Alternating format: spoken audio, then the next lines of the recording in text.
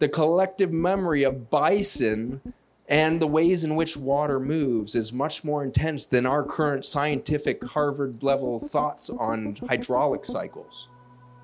This land had a dry creek bed, I am told, when it was purchased a couple years ago. And the people that you bought it from said that'll never flow. It may be seasonally when there's a big storm. The bison came in and the water came back. That stream bed is full of water year round, I'm told now. Damn, you guys, what did you do? You didn't do a damn thing. Thank you for not doing anything for a moment. And you let the bison sing the song of the water back onto this land. What do you think the bison's sound is for? Is it just so they can chat among each other? No, they're talking to the clouds. They're talking to the birds. They're talking to the coyote. They're talking to the wolves.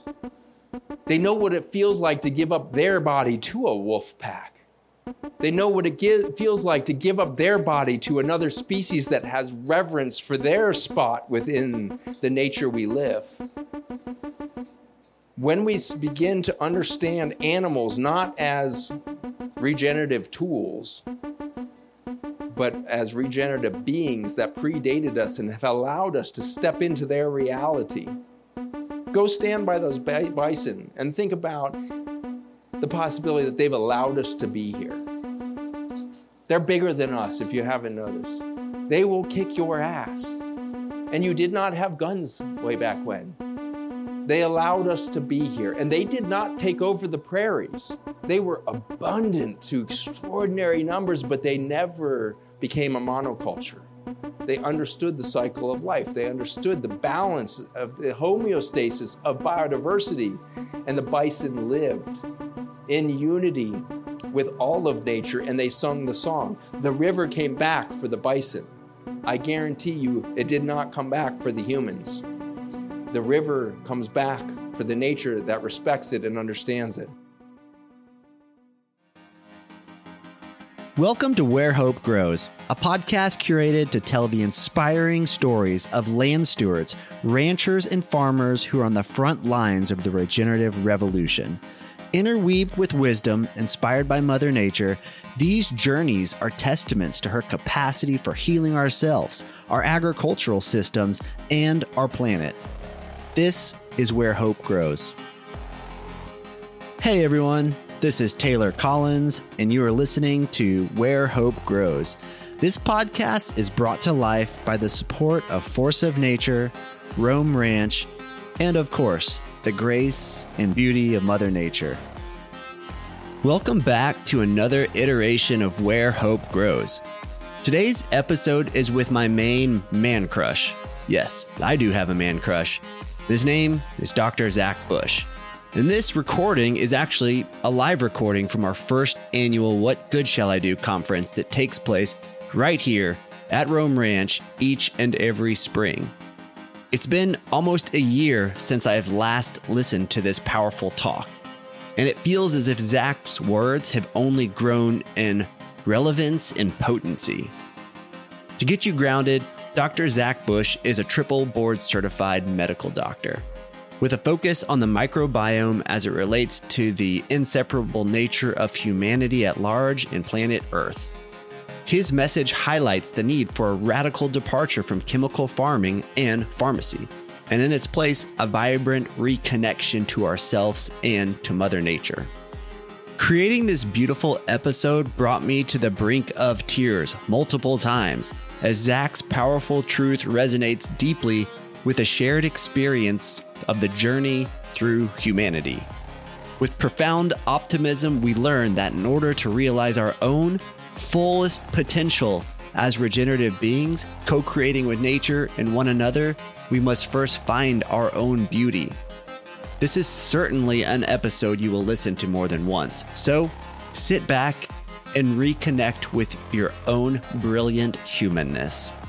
And now, Dr. Zach Bush. This is awesome. This is what's supposed to be really happening here, is this kind of mycelial network forming here in the soils of Rome Ranch, between the minds, between the beings. You guys are swapping genomics through all the hugs. You're getting reconnected. I'm going to go ahead and get started pretty quickly because I want you guys to get back to doing exactly what you're doing right now, which is connecting in the sunshine as we see another sunset on this planet. I am thrilled that the sunset that we will see this evening is the same sunset that they'll see in South Africa, the same sunset that they'll see in South Asia, the same sunset that will happen in the Antarctica. We are connected through cycles of nature that are so coherent that the only thing that can be expressed is beauty. And so when we think about the condition of humanity and the planet, it's easy to get depressive. And we listen to a day like this, and it's quite frankly a little bit overwhelming when you look at the scale of the problem, right? And you see something like a really cool roller crimper and somebody out there sitting on there giving some down pressure on the seeder and getting those seeds in the ground. You're like, that's awesome. But we have 150 million acres in the United States that are under chemical agricultural usage right now. And so the scale of the crisis is so big. And the way in which we talk about the crisis is so externalized, right? And so as we start to think about how we're going to engineer our way out of this, it's going to be a lot more surrender than doing, okay? And so good news is we're going to do less and we're going to be more, and we're going to find our way out of this situation. So to do less and be more, we're going to take another moment of silence together and percolate down. And I'll do a little bit of guided talk on this because the microphone's working this time around. But we're going to listen to nature for a few seconds, and then I want to invite you into an experience of feeling yourself into that nature again. And so we're going to do this with our eyes closed. Get comfortable. If your legs are crossed, uncross them and put your feet on the ground. If you want to kick off your shoes, you can. Close your eyes. Let your shoulders fall away from your ears. Let gravity take effect. Pull it back down. And I want you to just listen to the wind and the air, the hum of nature and humanity around you. Let your hands drop by your sides if you want, and then I want you to visualize root systems growing out of your fingertips and out of your toes down into the ground. Like a mangrove dropping its aerial roots down to the ground.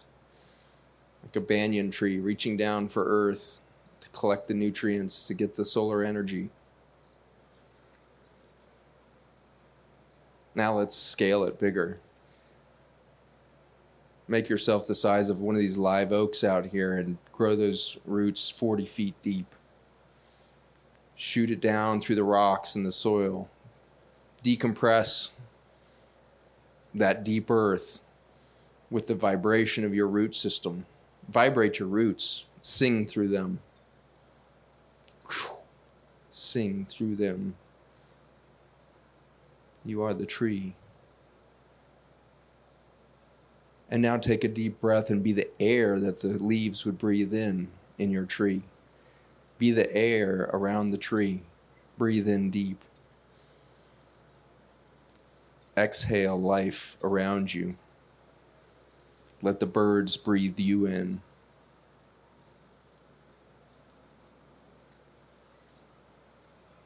Take another deep breath for the tree that you are. Grow your roots bigger, deeper. Feel the vibration of earth. Humanity is in a landslide, in a crisis state of isolation.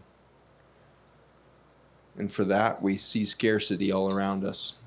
And we start to act defensively. And we start to try to own everything around us instead of receive. We start to try to suck resources towards us instead of patiently await them. You're now reconnected, though. And Mother Earth is always this close to reconnect to you. And so when your overwhelm happens, when you're on your farm or you're in your office or you're trying to parent your kids and you're feeling like you're going to scream, your head's going to blow off, it's all hopeless, you're so alone, you don't have enough energy to keep it going, remember that you can grow roots and you can feel the earth. It's not just nutrients she's giving you right now, it's wisdom. She's showing you and sowing within you a realization of your own beauty.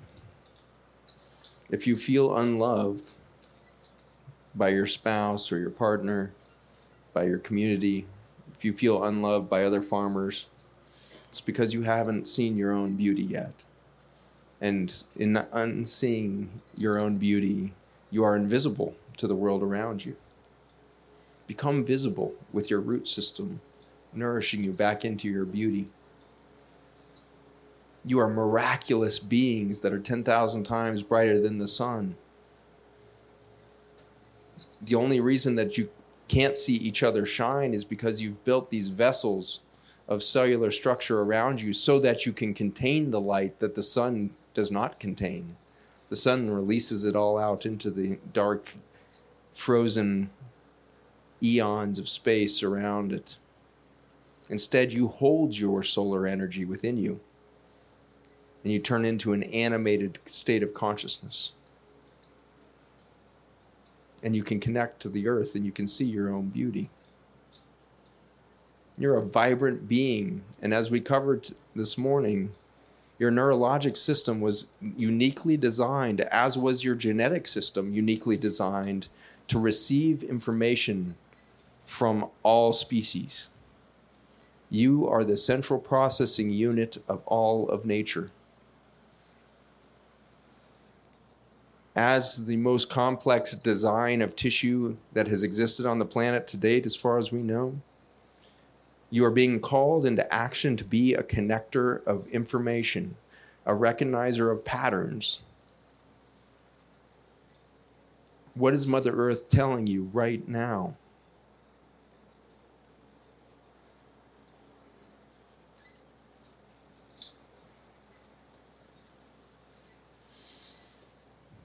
You can stay in this state for the next week if you want, or you can start to pull your roots up back into your fingers, back into your toes. But don't forget the messages that she has sent you in the last few minutes. You are radiant and you are beautiful, and you are a vessel. You are a polished vessel within, with boundaries that define your capacity to hold that light energy such that you can vibrate to the tune of knowledge, to the tune of all information within the cosmos. You are a vessel holding solar energy so that you can vibrate not only within yourself, but you can send that vibration out past your skin. Since the 1960s, we've been able to do auric photography, where we can capture the energy field around a feather or a crystal or a human. In my clinic for the last 10 years, we've been using a camera that induces that plasma field and takes a half-second video of the explosion off of all the fingertips to show you your auric pattern. And we see something frightening happening across all the fingertips of the humans that we've looked at, thousands of people through my clinic over the last 10 years. We see the light going out. The light is diminishing in the energy of humanity right now. And we are starting to develop huge patches within our body that are lacking energy. They're like eddies in the field. There's no movement of energy. It's static. It's stasis. And when you put any biology into stasis of unmovingness, it dies. There is no life. It has to be in motion, which is what Ray is teaching us. How do you create motion in soil, which looks so inert, looks so still? It's anything but. And so this dynamic experience that we're starting to see in humans is going out. It is diminishing itself. And it's going out because of our isolation. Our isolation from nature, our isolation from one another. And Ray showed you an interesting slide that I hadn't thought of in relation to this situation, but it triggered an amazingly sad thought in me, is that when you're looking at those 5 vital signs that he was showing you, and he's showing you the body temperature as being this critical feature, and he was talking about the soil getting hot and the planet getting hot. And maybe we have a fever going on this planet right now that we call climate crisis or climate change. But what we find out about any sickness that would trigger a fever is this is one of the most regenerative events that can possibly happen, is a fever. It induces transformation within all of your 70 trillion cells to make you younger. Western medicine wants you to repel all possibility of sickness so that you don't regenerate to your full potential. It wants you just to waste away in your atrophy of life. Don't move. Don't get sick. Just stay still in your homes. You'll be safe. Don't worry. Stay away from the viruses. They can't come through your front door, don't worry. If you go to a restaurant and you stand up, watch out. The viruses are like 6 feet high, and they're all going to attack you if you stand up. So put your mask on, you know, all the ridiculous things we've had to go through in the last couple of years. But the isolation was so easy for us to be programmed with because we are so eager to have an excuse to sit on the couch and watch Netflix. And when we go out, to put a mask on so that we're unseen. That was a super easy population programming to deploy because we were so already doing it. We were already not moving. We were already socially isolated. We already had our masks on, buried under layers and layers of cosmetics, Botox, collagen injections, all kind of bizarroness. I'm not born with a butt this good. Like, this is like all latex, you know. No, it's ridiculous what we're doing to these physical bodies out of shame. We have forgotten the beauty that we have, that we are, and we don't celebrate it in one another. When was the last time you grabbed somebody and been like, holy shit, you are beautiful. You're like freaking beautiful. Like, you've got these eyeballs that look like cosmic portals. And I look into your iris and I can see like 1,700 layers of color. That's fucking insane. Have you looked at your face in the mirror recently? You're ridiculous. That smile will like melt ice caps. You got to be careful where you go shining that thing. That's unbelievable. No, we don't do that. We're just like, hey, what's up? Little tap hug.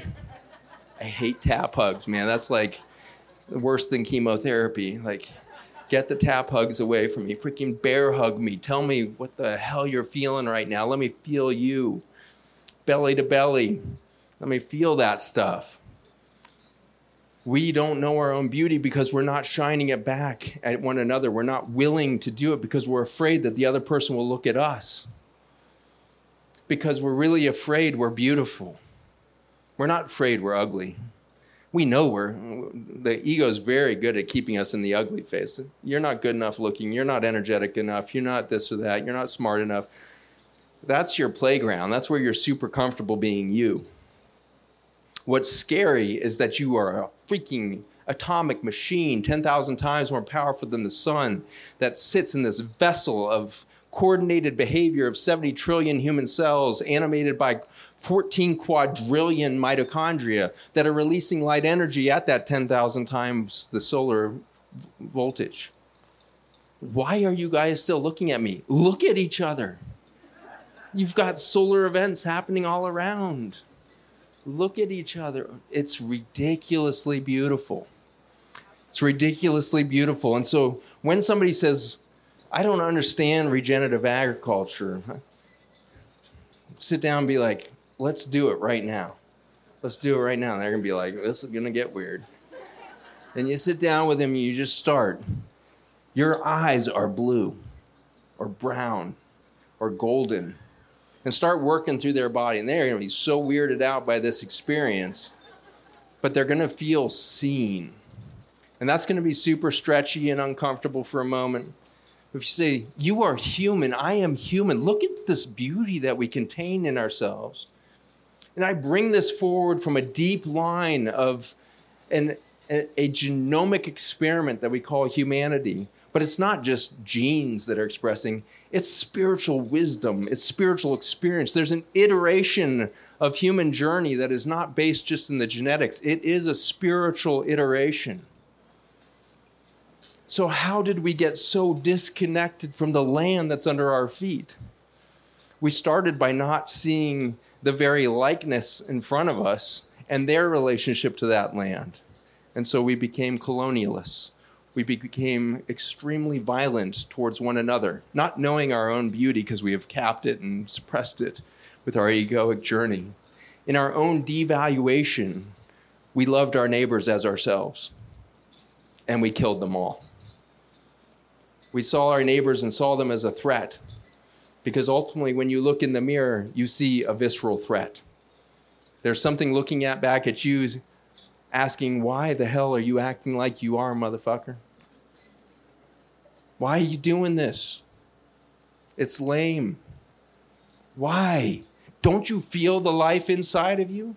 Why are you thinking the things you're thinking? Why are you limiting yourself in the ways you're limiting yourself? Wake up and feel that aliveness in yourself. That person looking in your mirror is the person you're most scared of. And unfortunately, when you look in any other human's face, you don't know or see that human because you're too broken for that. So all you see is another mirror, and you see yourself in that person. And you hate something about that person. And you become divisive about something in them. Well, they got long hair, I got short hair. That's a problem. Well, they got skin color this way, I got skin color that. I don't even understand that Will guy. If somebody could just throw some subtitles on that Will Harris, we could all finally understand what the heck he's saying. Because he talks different than I do. And it's beautiful. And I always want to fall asleep when I hear Will Harris because he's like, feel like I'm listening to a lullaby.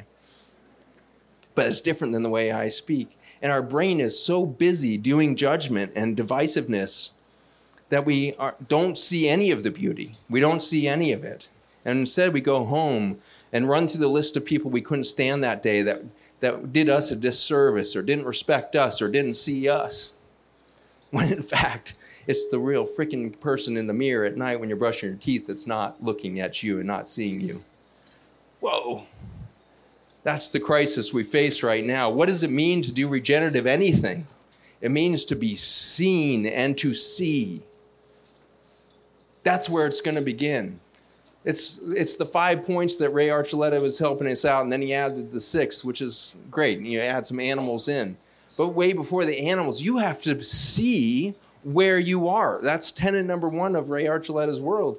If you want to be regenerative, you've got to know the context. Do you know the context of why your heart is still beating?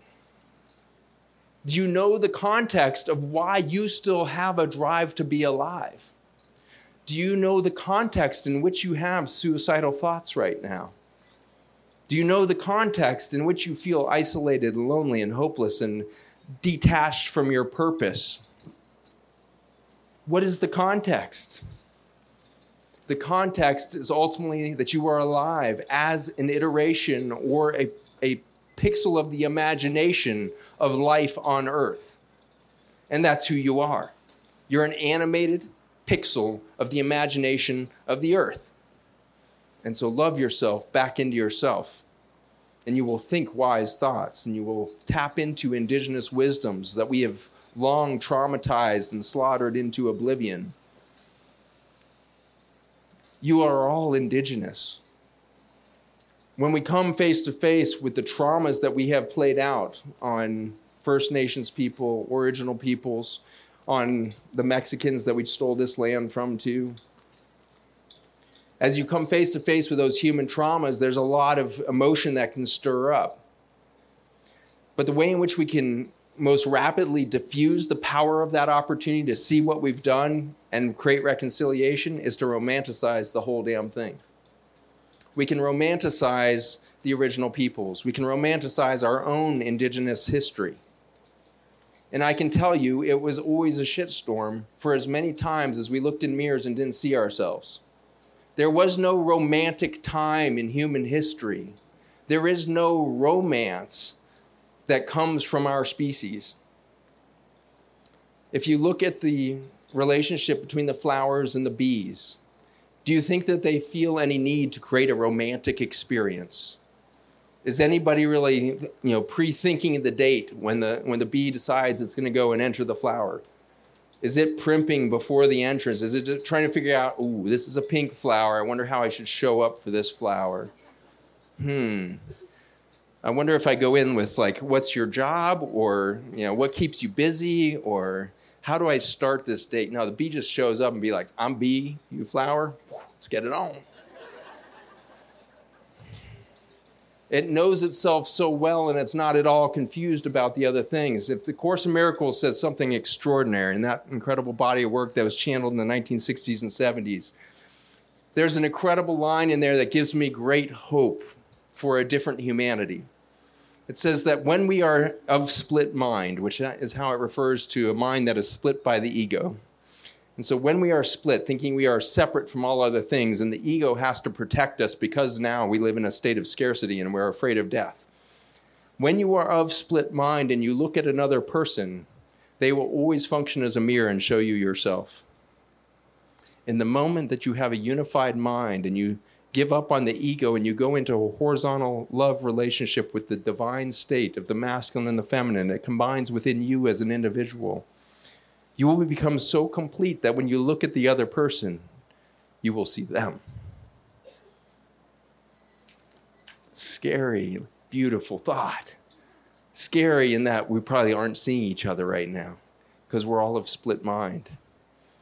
We're all working towards a regenerative mindset in the soil. But how far are we from a regenerative mindset about ourselves? How far are we from a mindset of regeneration when we think of our neighbor who is suffering from depression, anxiety, and suicidal thoughts because of their isolation? And we're just a cell phone call away. We're a knock on the door away. We're a, hey, I got an extra chair at the table tonight. We made up a big casserole. You want to come over for dinner? We're just one of those away from a reconnection in the journey of finding ourselves again. And I learned this beautifully from a group out of Ikaria, Greece, which is one of the blue zones that are out there. And in Ikaria, Greece, they live over 100 years routinely. And the folks that had flown over, for the first time they'd left Greece, they got flown over to prepare a meal for this group of like 17 speakers. I don't know how they got convinced to do this at all. But they left Ikaria and they came to Northern Virginia, which is pretty much the black hole of nature. Like it is where 85% of all internet traffic globally goes through Northern Virginia. It's where all the massive servers are. It's the realm of Darth Vader. And so they are flown from Ikaria, Greece, where they run a 500-year multi-generational farm and vineyard. They have olive groves. They grow their own grapes and make their own wine. I mean, it's insane. They've been there for 500 years as a family on this one piece. And they get flown over here. And their task is to make a meal for 17 people. Well, they said, well, we're going to need about 4 days to make the meal. And this woman and her husband foraged in suburban America for 4 days in backyard gardens and landscapes to find the ingredients for the 17-course meal that we were about to experience. And the courses were often an onion, a baked onion. And she went off for 20 minutes before letting us taste the onion on how stupid our onions are in the grocery stores in the United States. She's like, they're this huge bulbous thing that has no flavor and they're just acid. They're terrible. Like, you guys all eat these things? She said, it took me a week to find enough baby onions, which is the right time to eat an onion, for you all to experience a real onion. And then I baked them with a song that I've been singing with my mother since I was a child. She's in her 70s. Her mother's 99. Still cooking and farming. I sing to the onion the song that I learned from my mother to prepare this meal for you. And of course, by the time we put this thing in our mouth, we are all in tears. It's the sweetest, most delicious, most like melt in your mouth experience. It's not an onion. It's a thing. It's a divine state of culinary experience. It's an orgasm in your mouth. You're wondering if it's socially appropriate to have the experience in public that you're having right now. That onion changes lives because it was built with love and understood the context of what is an onion. We didn't try to scale the onion in Ikaria, Greece. We listened to it until it was ready to blossom into the full neurologic stimulus for the human mind to be stimulated into something far out, cosmic in its capacity. I told you earlier that the bacteria in your gut are the fingers on the keyboard typing ideas into your head. I believe that is true. And I believe that all of the plants that are being crafted in their genius by the microbes of the soil, all of the biodiversity in the plant world that we see would not exist if not for the genomic swapping of the microbes in the soil that allow for the biodiversity and adaptation to occur in the macroflora or the fauna. And so the ideas in your head are crafted by the bacteria in your gut. But the stimulus, the intention for creativity, I think is in the plant life, in the food that you are consuming, is the intention for creativity. The onion has an idea. And it's going to set into motion an energy towards creativity. And then it's going to tell the bacteria that are consuming it in your gut how to translate that into an idea in your head. And it's all for naught if you don't do what they do in Ikaria, Greece. In Ikaria, they all live past 100, told you that, blue zone, blah, blah, blah. At the end of this incredible meal, I get up and I do a toast to the chefs. I'm the clever doctor from Virginia. Get up, triple board certified, holy shit, gotta know his stuff. And I do this incredible toast, the microbiome and all of the intelligence of their ancestors and what they've baked into the food and how the microbes are bursting with light and we're like light beings. I mean, I was almost weeping because I was speaking so beautifully. It was just like ridiculous. And I get done and this old guy from Ikaria stands up and he's like, well, thank you, doctor. That was completely wrong. That was the first time anybody's told me in public I'm completely wrong. Now I get a lot of pushback, but completely wrong was a pretty bold statement. I was like, wow. I was just shot down by this guy, a 70-year-old dude from Ikaria, Greece with no formal education past 8th grade and knows way more than I do. So I was intimidated and I was super curious. He said, no, the reason why we live past 100 in Ikaria has nothing to do with anything you were just saying. We simply just set an empty chair every night at the dining room table, hoping somebody we don't know shows up to eat with us. That's why we all live past 100 years old, is we are curious about the people that are around us, and we want to meet somebody new so we can have a new thought and have a new conversation and tell stories that they've never heard and hear stories we've never heard. And so in Ikaria, Greece, we never ask, what did you eat last night? We always ask, who did you eat with last night? To what end are you regeneratively farming? So that the soil's a little healthier when humans go extinct? It didn't need the kickstart. It's fine. Planet Earth's got it. She's got it. So what is the current state of the union? I'm a Bush. I can't help it. What is the current state of the union? And I'm going to come back to Ray's point about body temperature. The Earth has a fever right now. She's done it many times. It kicks us into regenerative cycles on the planet every time she does it. It starts to cook the soils. And as soon as it cooks the soils, it starts to melt the permafrost. The amount of nutrients in that permafrost is what's going to supercharge the next life on Earth in 1 million years from now. But it's probably going to kill life that exists right now because we can't tolerate that much methane. The fever is there on purpose to get rid of the sickness that's on the planet right now, which is called humanity. The fever is very effective, and it will continue. We can't stop the fever because we are the cause. Nature always resolves the fever when the sickness is gone. The sickness that we have become is literally a cancer. I told you this morning that we are connected by tens of millions of fiber optic cables that connect all of our cells together, making you one uniform entity, one organism that we call Katie, that we call Charlie. One organism, 70 trillion cells, plus all the biome and the mitochondria and blah, blah, blah, all held together with communication cables. The cancer cell that's going to kill that organism is the one cell that got completely isolated. All the cables got cut. And it was so injured it could not repair because it had lost the communication and nutrient reservoir of the whole. And so as soon as it became alone, it became sick, scarce in resources, and started to die. And it didn't know anything else was alive around it. It thought it was the last semblance of life, and so the only thing that cell can do now is replicate because it can't repair. And it dies very quickly if it doesn't replicate.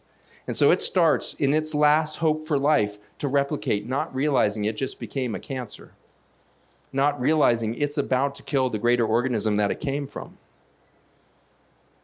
The very first system of isolation that we did in the farming culture was the fence line.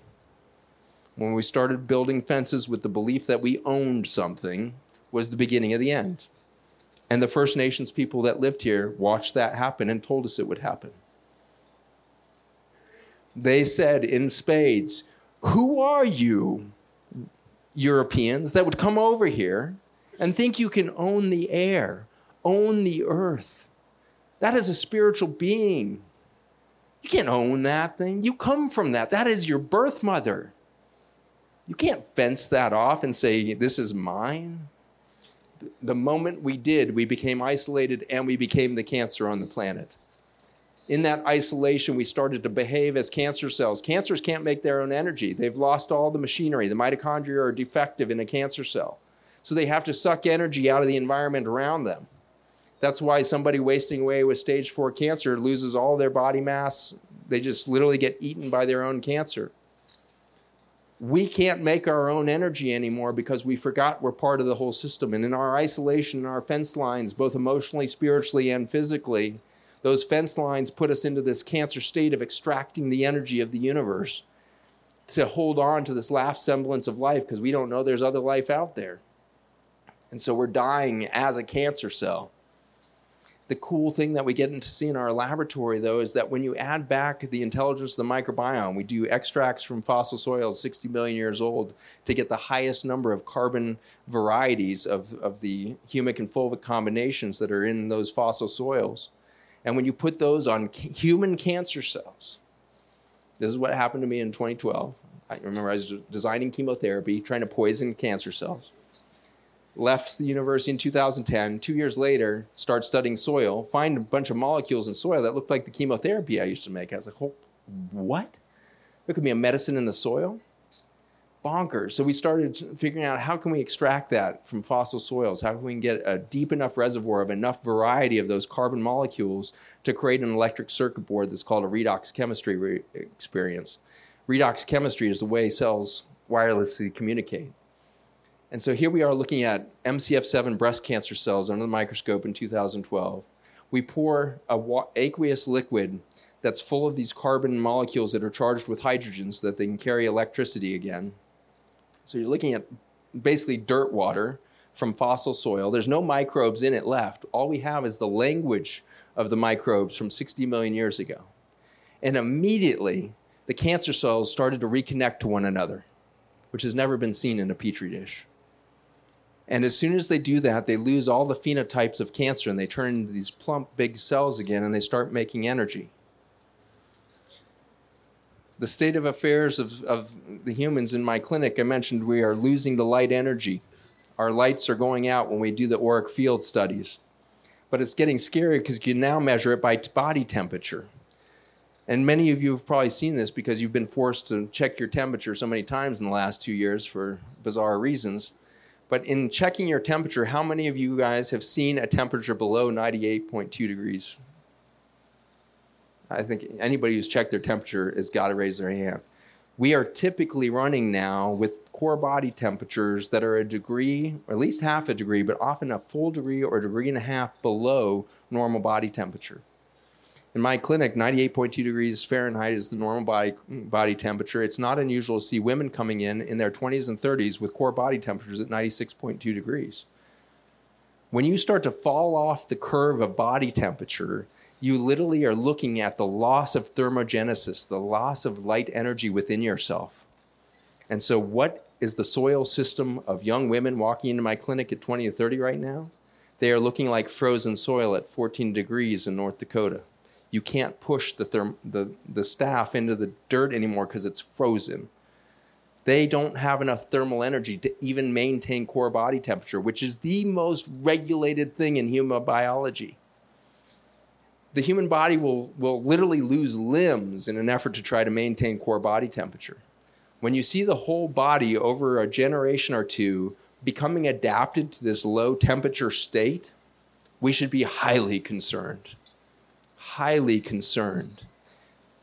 What did we see in that soil at minus 14 degrees out there in North Dakota, and he suddenly pushed that meter-long rod with ease down into the soil?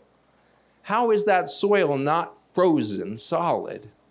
It's because what I told you this morning is absolutely true, is that when you take solar energy and you store it in long carbon chains of carbohydrates or fatty acids, and then you break it apart, you release the sun. What's happening in living soil is the release of sunshine under a foot of snow. That's what's happening. Ray just proved to you that sunshine is being released within the soils of the earth for its life. Does that give you goosebumps or what? That's sun shining out of the dirt. Ooh, it's beautiful. Whew. So what is your state of soil in your body? Are you thawed? Or do you have permafrost forming? Can anybody poke through the outer layer of you right now? Are you so frozen for your fear of the world, for your fear of yourself, that you have permafrost going? When was the last time you actually allowed yourself to feel loved? And not from a human. We're not good at it. We have all these preconceived notions. Thank you to some of my team, Farmers Footprint, for dragging me out to be loved today. Because we laid under that tree, looking up under those trees, up into a blue sky with clouds floating overhead, and I felt loved by an earth below me, by a sky above me, by a tree shading me, by the clouds racing over my head. And that's actually how I came out of major depression in 2010, was with a cloud speaking to me. It's the first time I'd ever gotten acupuncture. Very suspicious. I was a Western medicine chemotherapy guy, and I'm setting up this nutrition center. And at this point, me and my son are like stripped down, shirts off, tool belts on, renovating this plumbing building in Scottsville, Virginia, into something akin to a clinic. A town of 550 people in rural Virginia, fifth generation poverty everywhere, a bunch of farmers that already failed and are mostly on, government payment of $800 to $1,100 a month to be failed farmers.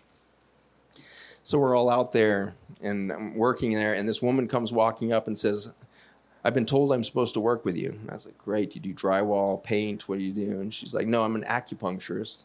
And I was like, "I think that has to do with needles." Then she looked at me startled, and she was like, "I thought you were starting like a health center here." I'm like, "I am." And she's like, "You don't know what acupuncture is?" "Not really." "Well, why don't I just treat you instead of try to explain it to you?" And I was like, all right. So a couple weeks later, I had a break in the construction schedule, and I went up and laid on this massage table. I'd never been on a massage table before. Doctor, triple board certified. I had never had a massage before. We are not taught self-love, self-care. I don't know my own beauty at this point. I just think I'm a machine of production. I'm a damn good John Deere tractor at this point in my life. I'm just like, I can churn it out hour after hour. I'm exhaustless. I would work 40-hour shifts at the hospital without sleeping. No problem. Because I knew my self-worth was based on my productivity. So I was the most productive, worthful person on the planet. But I had never had a massage before. I didn't know what my own body felt like. And I was super depressed. And I was super isolated in a lab where I grew only cancer tissue for years. And it was me and the tumors. Thousands and thousands of dead tumor tissue and me in a little office, month after month, year after year. I was dead. And this woman threw in 5 needles, a needle in each wrist, a needle over each foot, and she finally threw the last needle right at my belly button. I don't like needles. I don't particularly like being poked by anything. I'm showing a high degree of tolerance for this woman and her bizarre practices.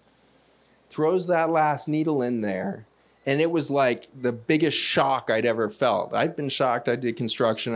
I've had 240 volts go through my body. I almost died from electrocution before. This was worse. This was like somebody absolutely just had a car battery right on my belly button. It was like, and I was like, whoa. Lasted for only a split second, but it was intense, and I screamed. She was startled. She'd never seen somebody 42 years old completely disconnected before getting reconnected. I was that bad off. I was the sickest patient she'd ever seen, I think.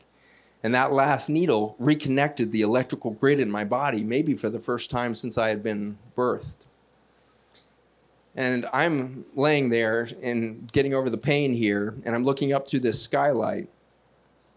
And she has the wisdom to say, you know what, I think you just need some time. I'm going to give you some silent time here. I'm going to step out. As soon as she stepped out and gave me some quiet space, which again I had not taken in 42 years, quiet space with these 5 needles balancing my energy field for a split second, and I just started weeping. All my grief, all my depression. My escape plan had been to drive off a bridge at the end of a 30-hour shift at the hospital. I had picked out the bridge. I had a life insurance policy with a suicide clause in it so that my kids would still get paid if I committed suicide. I wasn't going to kill myself. I kept telling myself, I'm not, but I need the plan because I'm hopeless. She stuck that last needle in. I felt myself for the first time, maybe in my adult life, but certainly in the decades that I could remember. And within a few minutes of the tears starting to slow down, I look up through this skylight, and it's blue sky. And this one tiny little cloud drifts across over the skylight. And I can suddenly experience all of that cloud, and that cloud experiences all of me. These 5 needles, which is called Chinese balancing in the acupuncture world, simply creates the opportunity for you to feel yourself.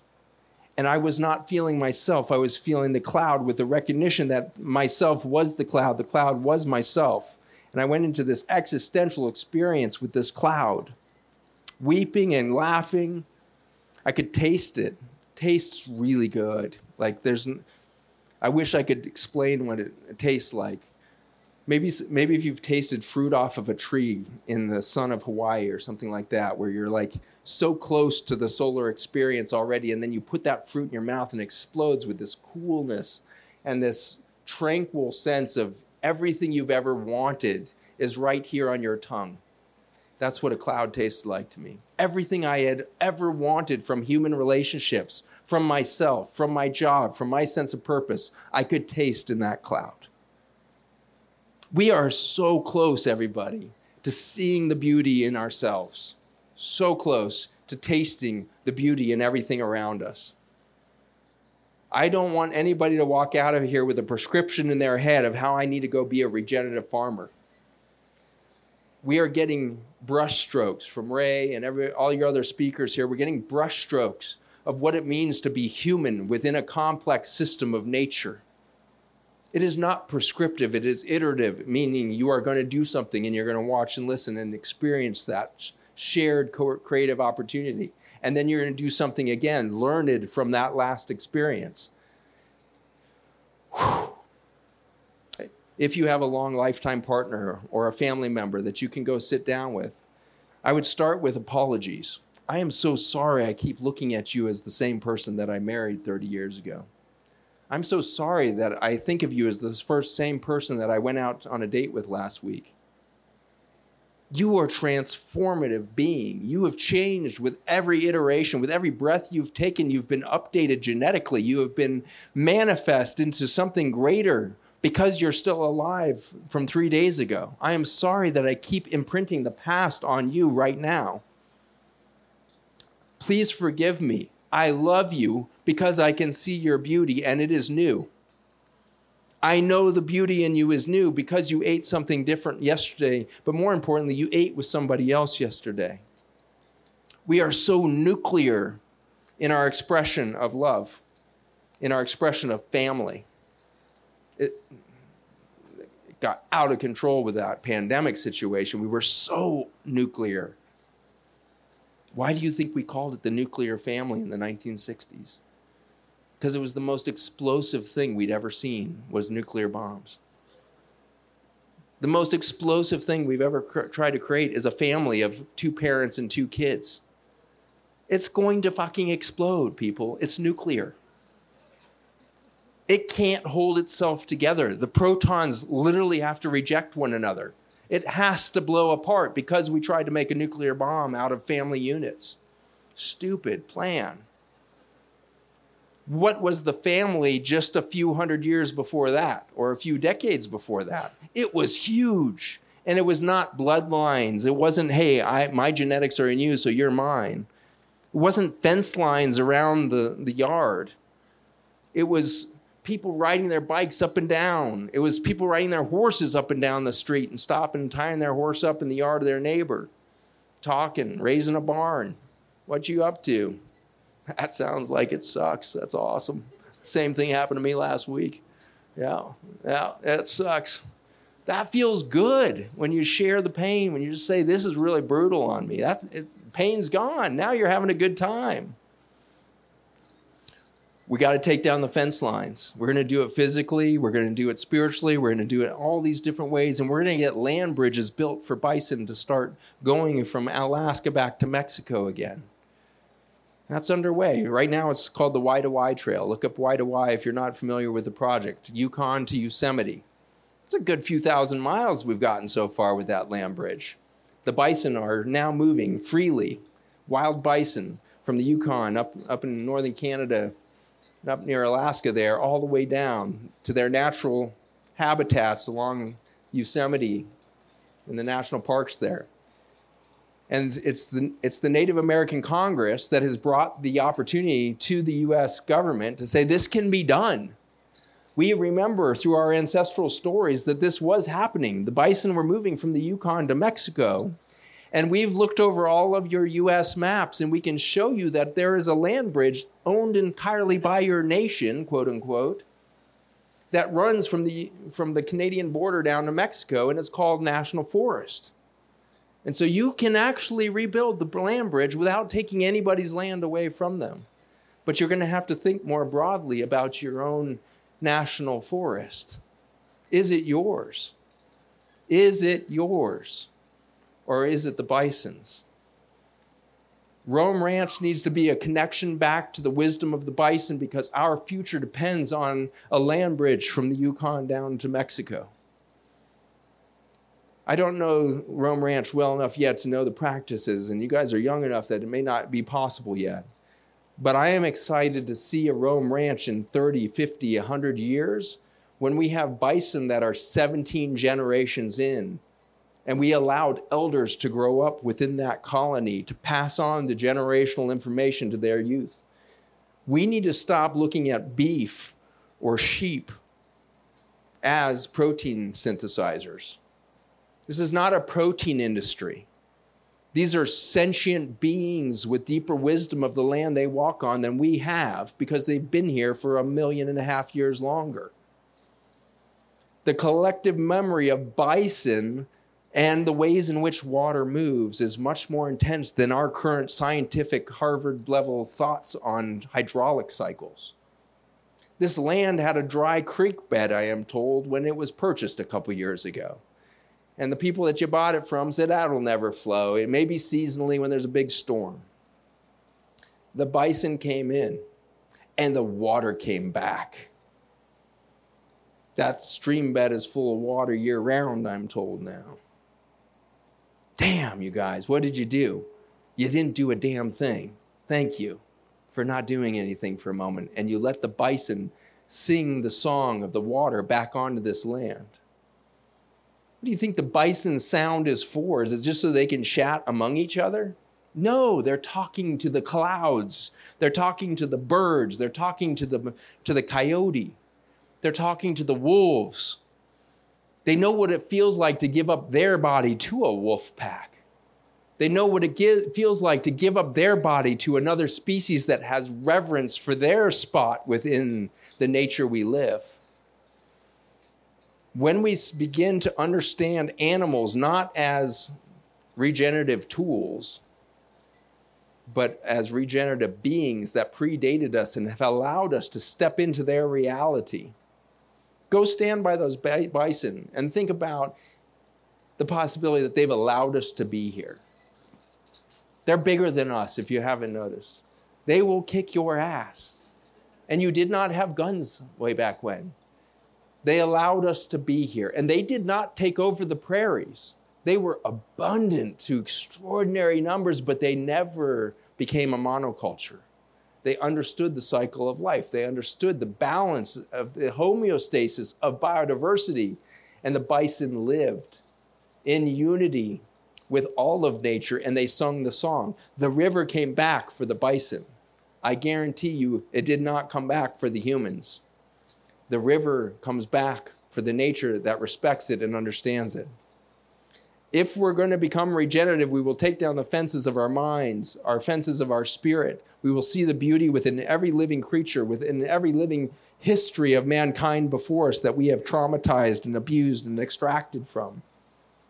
You might feel abused and isolated and extracted from as a farmer right now, and you would be very accurate because the consumer world is sucking the life out of you right now, asking for more, cheaper, asking for more, cheaper, asking for more, cheaper. You are being extracted from, and you cannot be seen, partly because you can't see your own beauty. So start taking off the veil. Start stripping off the layers. Show people your beauty. And you get to see this at farmers markets. There's a lot of farmers markets that are run by people that are not the passionate farmers, and they don't sell much. The booth that has a whole line waiting to buy the beets is the farmer that's freaking out about his beets. It's like, these things are freaking gold. They're amazing. Wait, you got to taste this. I'm going to cut this slice. Now put that in. Close your eyes, damn it. Focus on the neural experience as I put this in your mouth. That level of passion, that's your beauty. If you don't have that level of passion for your land and the people that you are working with, you have not seen yourself yet, let alone those that are around you yet. If we're going to become truly regenerative and tear down the mindset that is the number one step in Ray Archuleta's code here, if we're going to change the mindset, we're going to have to accept you as the most beautiful being on the planet, because you are a fractal of all of us. You are the total in the one. We are all one. The clouds are speaking to us. We can speak to the clouds. We don't need to dumb ourselves down here. We don't need to see ourselves as inferior to this intelligence of nature out there. It's asking us to be its partner. It's asking for the hug. And so that's the opportunity that we have. We're going to keep chasing it tomorrow. I want you guys to dwell on everything you've thought about tonight in your dreams. The only difference between dreams and reality is there is no doubt in your dreams. There is no doubt in your dreams. The reality you are living in is full of doubt because it is not real. The only thing you do that is real is you dream. So let's dream a dream together. And if anybody asks you, what did you eat yesterday? Instead of saying braised butt tips or whatever we ate today, I would like you to say, I don't remember exactly what I ate, but let me tell you who I ate with. I ate with a bunch of beautiful souls that are all becoming aligned over one mission, to become one thing called life on earth. And we are going to vibrate this planet until she's shaking in her boots. We're going to vibrate this planet until she lives a new life, until she expresses a new vibrance. We are going to live together. I am so grateful to be part of your community. I'm grateful to be breaking bread with you this week. I look forward to seeing you tomorrow morning. Tonight, the venue for the thing, is somebody coming up to remind everybody where they're going this evening? Yeah, we'll cover mine. Somebody's covering that.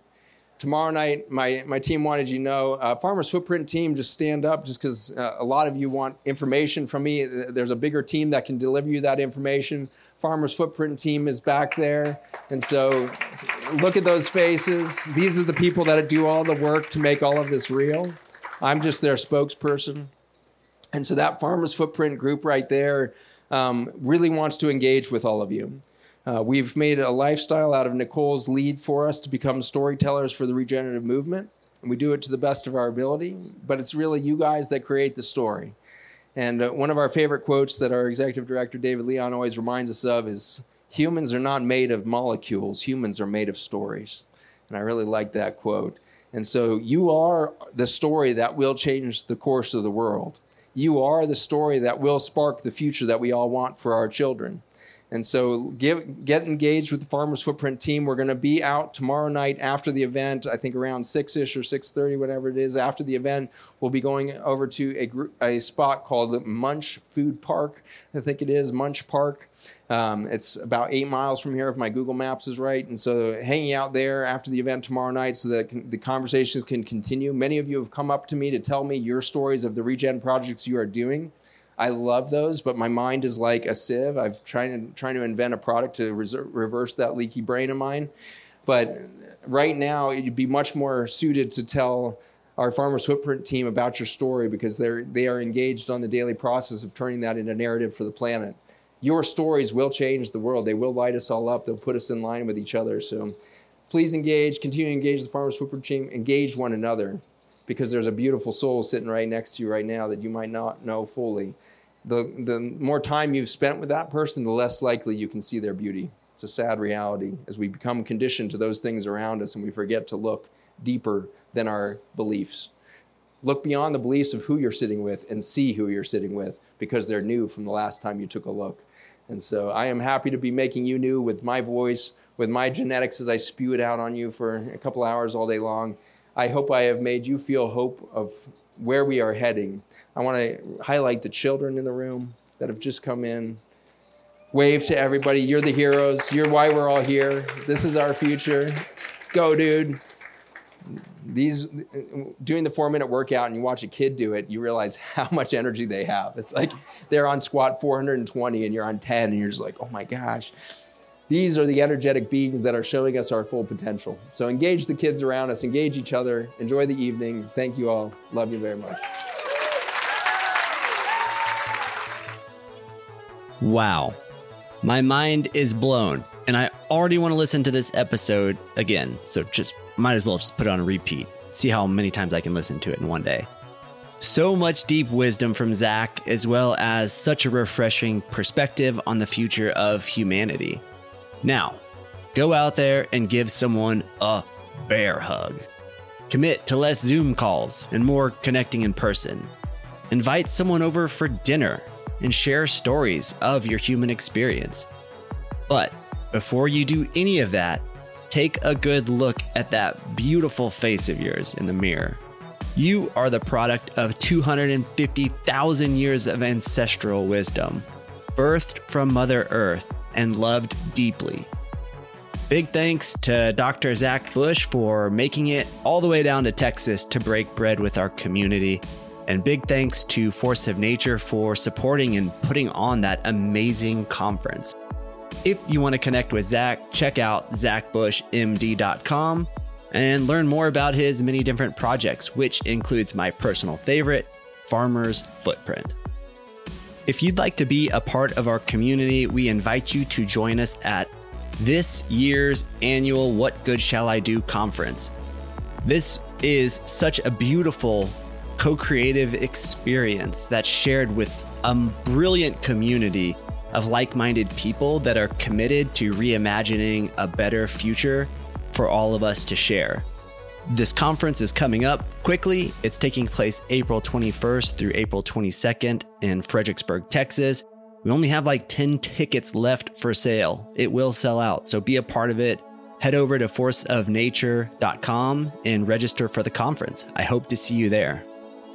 And in what is becoming my favorite tradition, I'm going to read an actual factual review from our Apple Podcast platform.